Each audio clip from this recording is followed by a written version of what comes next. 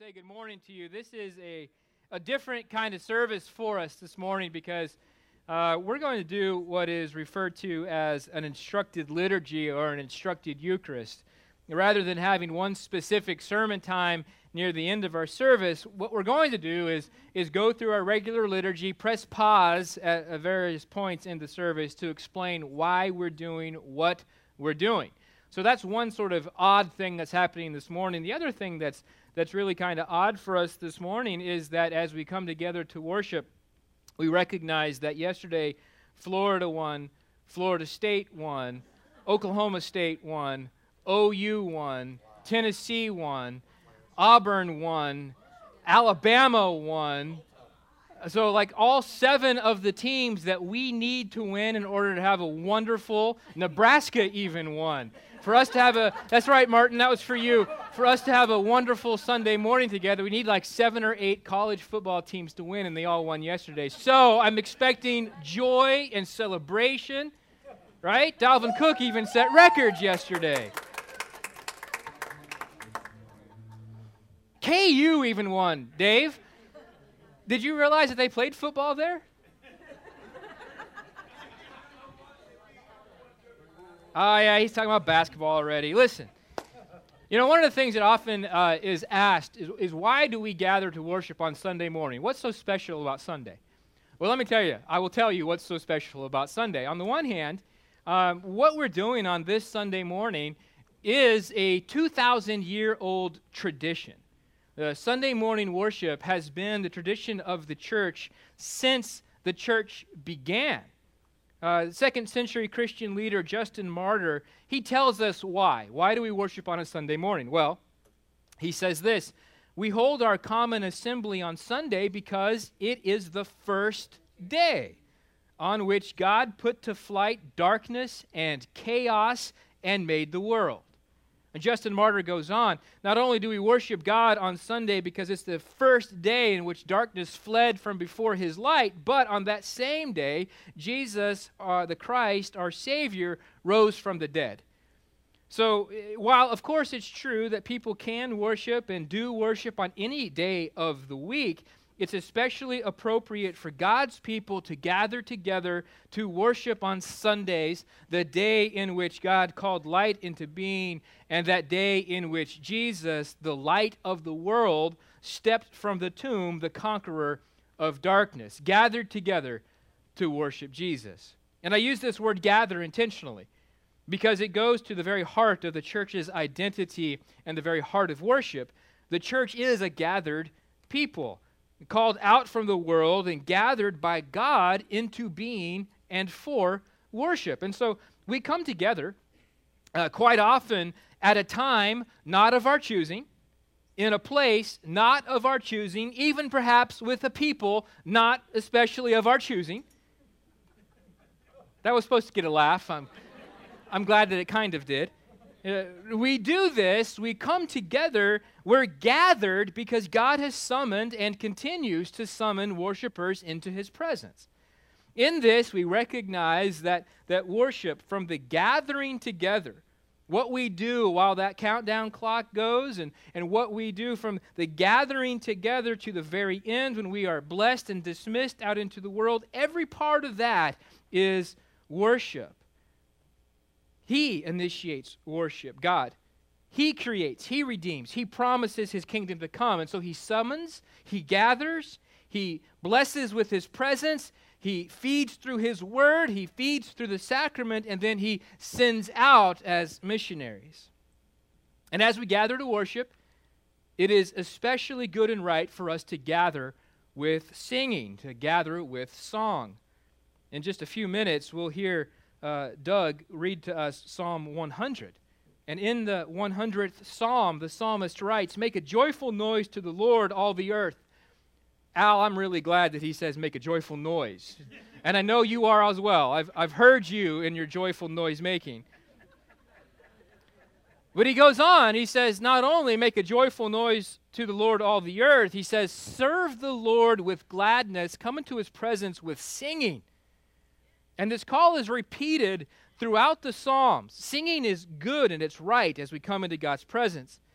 Worship is essentially that which we do and which is done upon us to direct our devotion, our attention, our affection toward God. And singing aids us tremendously in this. We stand to sing. All of our bodies are involved in singing and in worship. And music often penetrates into the seat of our affections, the heart, quite powerfully.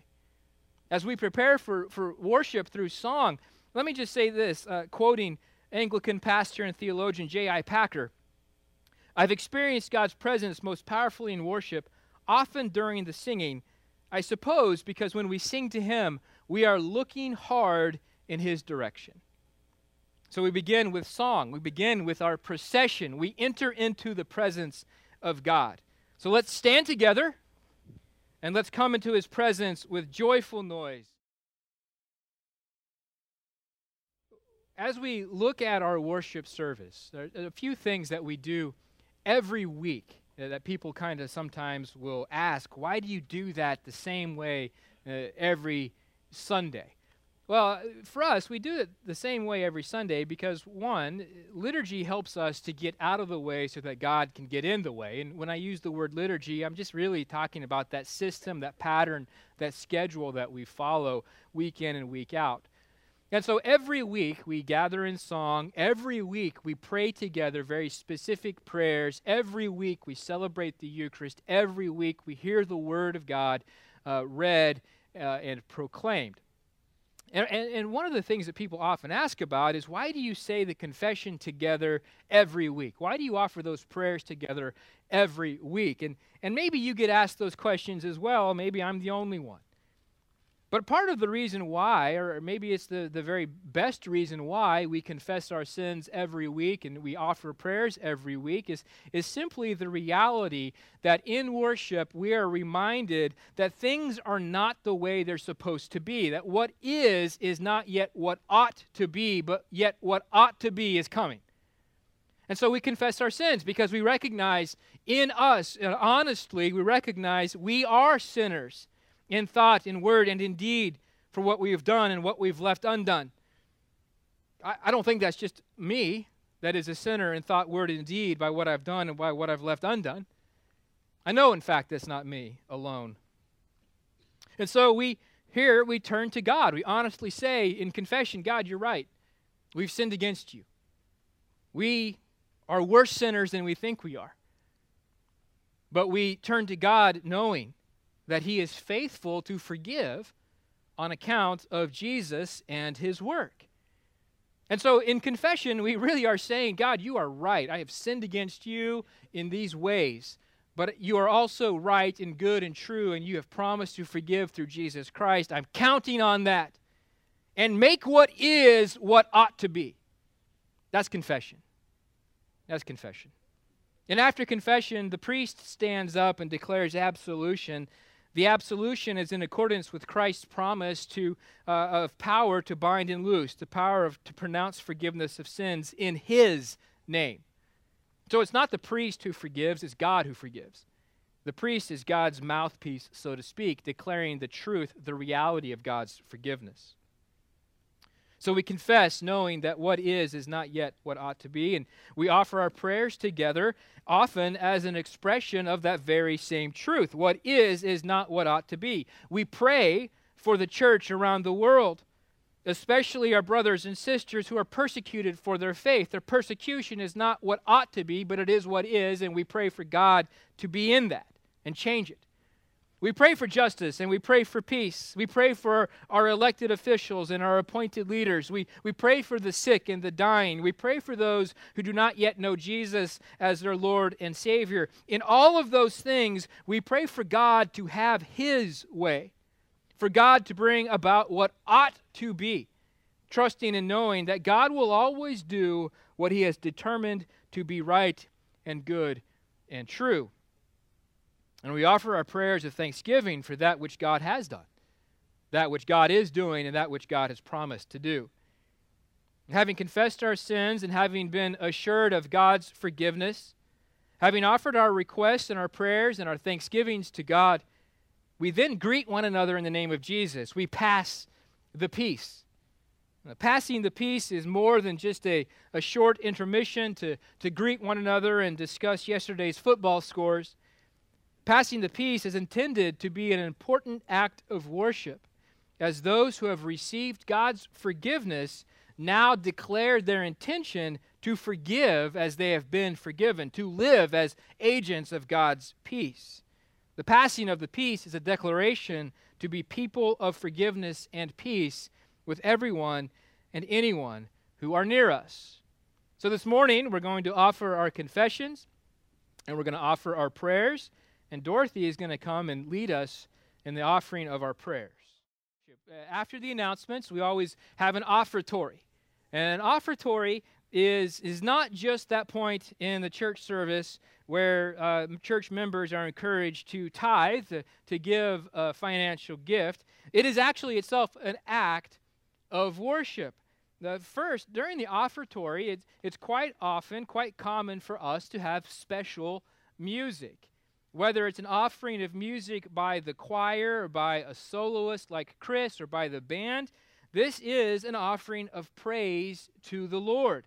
It is worship. The anthem itself is worship. And second, during the offertory, we do give to the Lord our tithes and our offerings. In recognition that all we have is a gift from God's hand, we do return to Him just a portion of that which He's given to us. We give to God from our treasures, and that's incredibly biblical. And if you don't believe me, listen to all of October's sermons. Where was my rim shot, Mitch? Ching. Oh, not even ready. Third, during our offertory, bread and wine are brought forward out of the congregation for use in the Eucharist. In the ancient church, in the earliest church, people used to bring their bread that they would bake at home, and they would bring their wine from their personal stores from home, and they would bring it for the use of the church. And here, we provide the bread and the wine, but every Sunday, we have people from inside of our congregation bring the bread and the wine up for use in the Eucharist. And bread and wine are powerful symbols. They represent the fruit of our labor. They are grain, and they are grapes that have been transformed by human work and effort into bread and wine. And as the bread and wine come forward from the congregation, they come forward to be used by God to give us grace in the sacrament of Christ's body and blood. And every week we celebrate the Lord's Supper. Sometimes we call it communion, sometimes we call it the Eucharist. Every week we celebrate the Lord's Supper because, quite frankly, Jesus said to do it. When Jesus, in the words of institution, says, "This is my body, this is my blood, do this in remembrance of me," that is not just a helpful suggestion, that's a command. And I don't know about you guys, but I feel like it's a really good idea for us to do that which Jesus says we need to do. Baptize in the name of the Father, the Son, and the Holy Spirit, and celebrate the Eucharist. So we do it weekly, every week. Secondly, we do it weekly because we hear the gospel proclaimed in the service itself. St. Paul writes in 1 Corinthians that every time we eat the bread and we drink the cup, we proclaim Jesus' death until He comes again. In the breaking of bread, we hear again the gospel. We meet with Jesus. We receive the assurance of God's love. We hear and we see enacted the gospel, the good news that Jesus, the eternal Son of God, incarnate, lived, died, and was raised for the salvation of sinners. Like a road sign or a photograph that point to something beyond themselves, a sacrament is a sign pointing beyond itself to the thing it signifies. The bread and the wine point us towards Jesus. That's why we do it.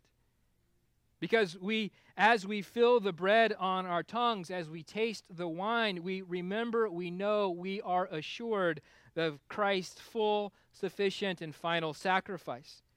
And we remember that He died and was raised from the dead, not for some nameless and faceless crowd, but He was crucified and raised for you and for me. The breaking of bread is an object of the church's devotion, because in it, the reality of Jesus' past action becomes manifest now in our present. It truly is communion because it is a meal that we take together, whether you're sitting in the seats while others come forward or whether you're at the rail itself. You're all involved in this act of worship. Every single one of us. It's communion. We're eating together. And so in it, we join our praise, not just with one another, but we join our praise with angels and archangels and all the company of heaven. We approach the holy and almighty creator of all that is under the cross of Jesus Christ. In the future, the Eucharist is a future-facing eschatological meal. Every time we participate in it, we're looking forward to that time when Jesus returns, when we get to eat this meal in his physical presence. A little bit later, Doug is going to read to us from the Revelation of St. John, the 19th chapter, where we hear about the marriage supper of the Lamb. And this meal in which we participate this morning as baptized members of Christ's body, as we participate in the meal, we are declaring that things are not yet as they ought to be, but there is a time coming when they will be, and that time when they will be what they ought to be is when Jesus returns and we get to eat this meal in his presence. The present reality matters, of course, but as a future-facing people, we do not consider the present to be all there is, as the really real, the ought-to-be, is coming with Jesus. And so in the sacrament, grace is given. God, the chief actor of worship, works in us by his grace to strengthen our faith, confirm our faith, stir up our faith. And in it, he is worshipped. So with the bread and wine having been consecrated, all who have been baptized in the name of the Father, the Son, and the Holy Spirit are invited to the Lord's table. We come forward. We have an altar call every Sunday. Here at the rail around the table, we kneel in adoration. Here at the rail, we acknowledge our King. We receive the meal. We look forward to the marriage supper of the Lamb. So let's ascribe to the Lord the honor due his name. Let's come into his courts with praise and with thanksgiving, and let's celebrate the Eucharist.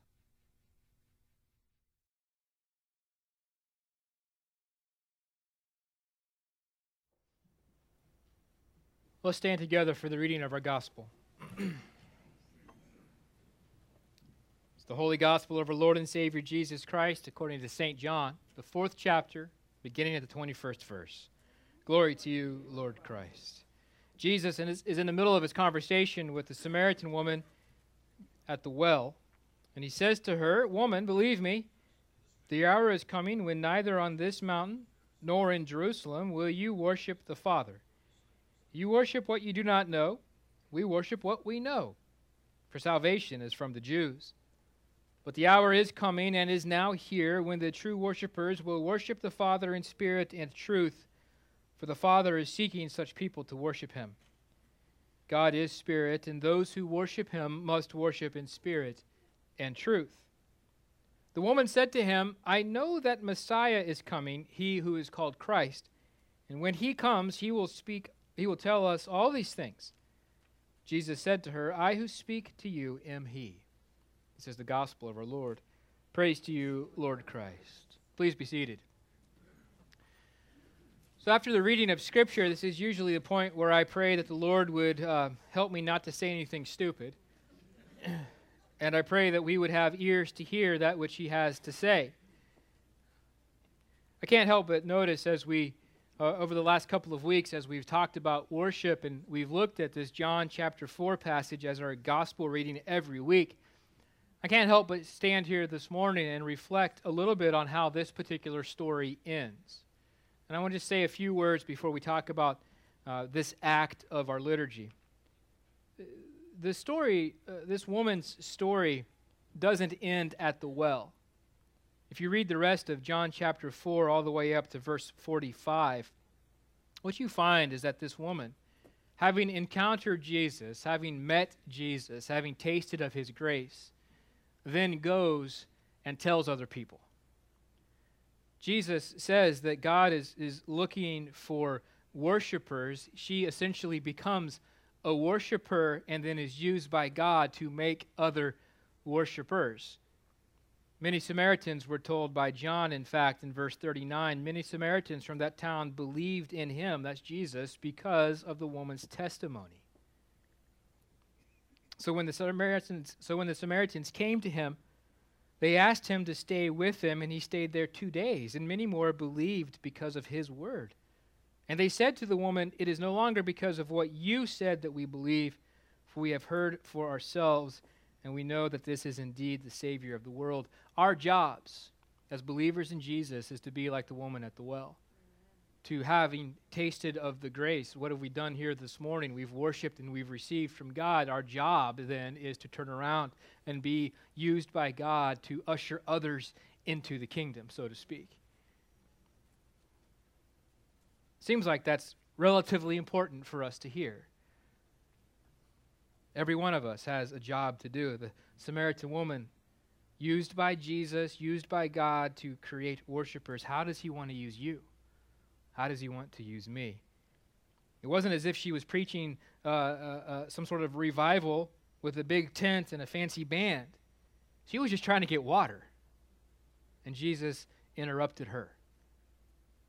And then used her to interrupt others. Be a blessed interruption, I guess, is the only thing I would say this morning. Here at this portion of our service, we do look at the Word of God, and we do very much what we just did. We hear it read, we hear it proclaimed, and then we stop and we press pause and we look very specifically at what a passage has to say about God, and because of what it says about God, what it means to us or for us. We come now to the Word, and in this act of liturgy, the people focus upon the Word of God. The Bible is God's authoritative Word. And here we stop and recognize that God is the ultimate author of this Scripture, and it can mean nothing more and certainly nothing less than that which He wants it and intended it to mean. And so we stop to understand, what is it that God means when He talks about creation and life and purpose? What is it that God means when He talks about sin and grace and salvation? The Word of God is a means of grace because in it God proclaims Himself, and in it God proclaims how we can have life. And so all of the readings build toward the gospel in which we hear Jesus Himself, whether in His words or in His deeds. After the reading of the gospel, the sermon is given, and trust me, the sermon is not given because I like to hear myself talk. The Word of God is given in a sermon because it is vitally important to proclaim Jesus. In 2 Timothy chapter 3, verses 14 through 15, Paul encourages his friend Timothy to firmly believe in what he learned from Scripture, from the sacred writings, because the Scriptures are able to make you wise for salvation through faith in Christ Jesus. And so the sermon is an act of worship in which our attention is once again pointed towards Jesus. There's salvation under no other name, as Peter says in the early chapters of Acts. Jesus alone is the way, the truth, and the life, as He Himself proclaims in John chapter 14. And Jesus is necessary, sufficient, and essential to salvation for those within the church and those outside of the church.